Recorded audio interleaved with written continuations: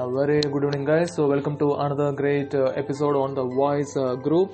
So, today we'll be discussing about a person who is actually multi-talented. He's a British singer and his name is Bruce Dickinson. He is best known as the lead vocalist of the heavy metal band Iron Maiden. But he also had other interests and non-musical activities, like he was into writing, he was into broadcasting, he was into fencing, where he competed internationally and was placed 7th in Great Britain. He also has a company, fencing equipment company under the brand name Duelist.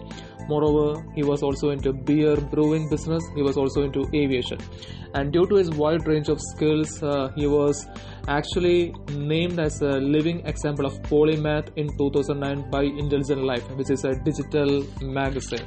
Speaking about his aviation adventure, he holds an airline transport pilot's license and he regularly flew Boeing 757 as captain.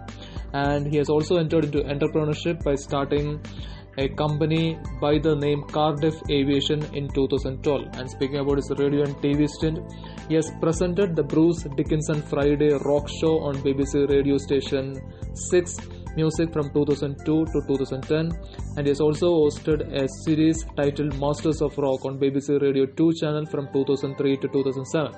And speaking about his brewery business, that is the beer business, in 2013, Iron Maiden collaborated with Robinson's Brewery in Stockport to create a brand by the name Trooper, which is 4.8% of cask and 4.7% of bottled ale.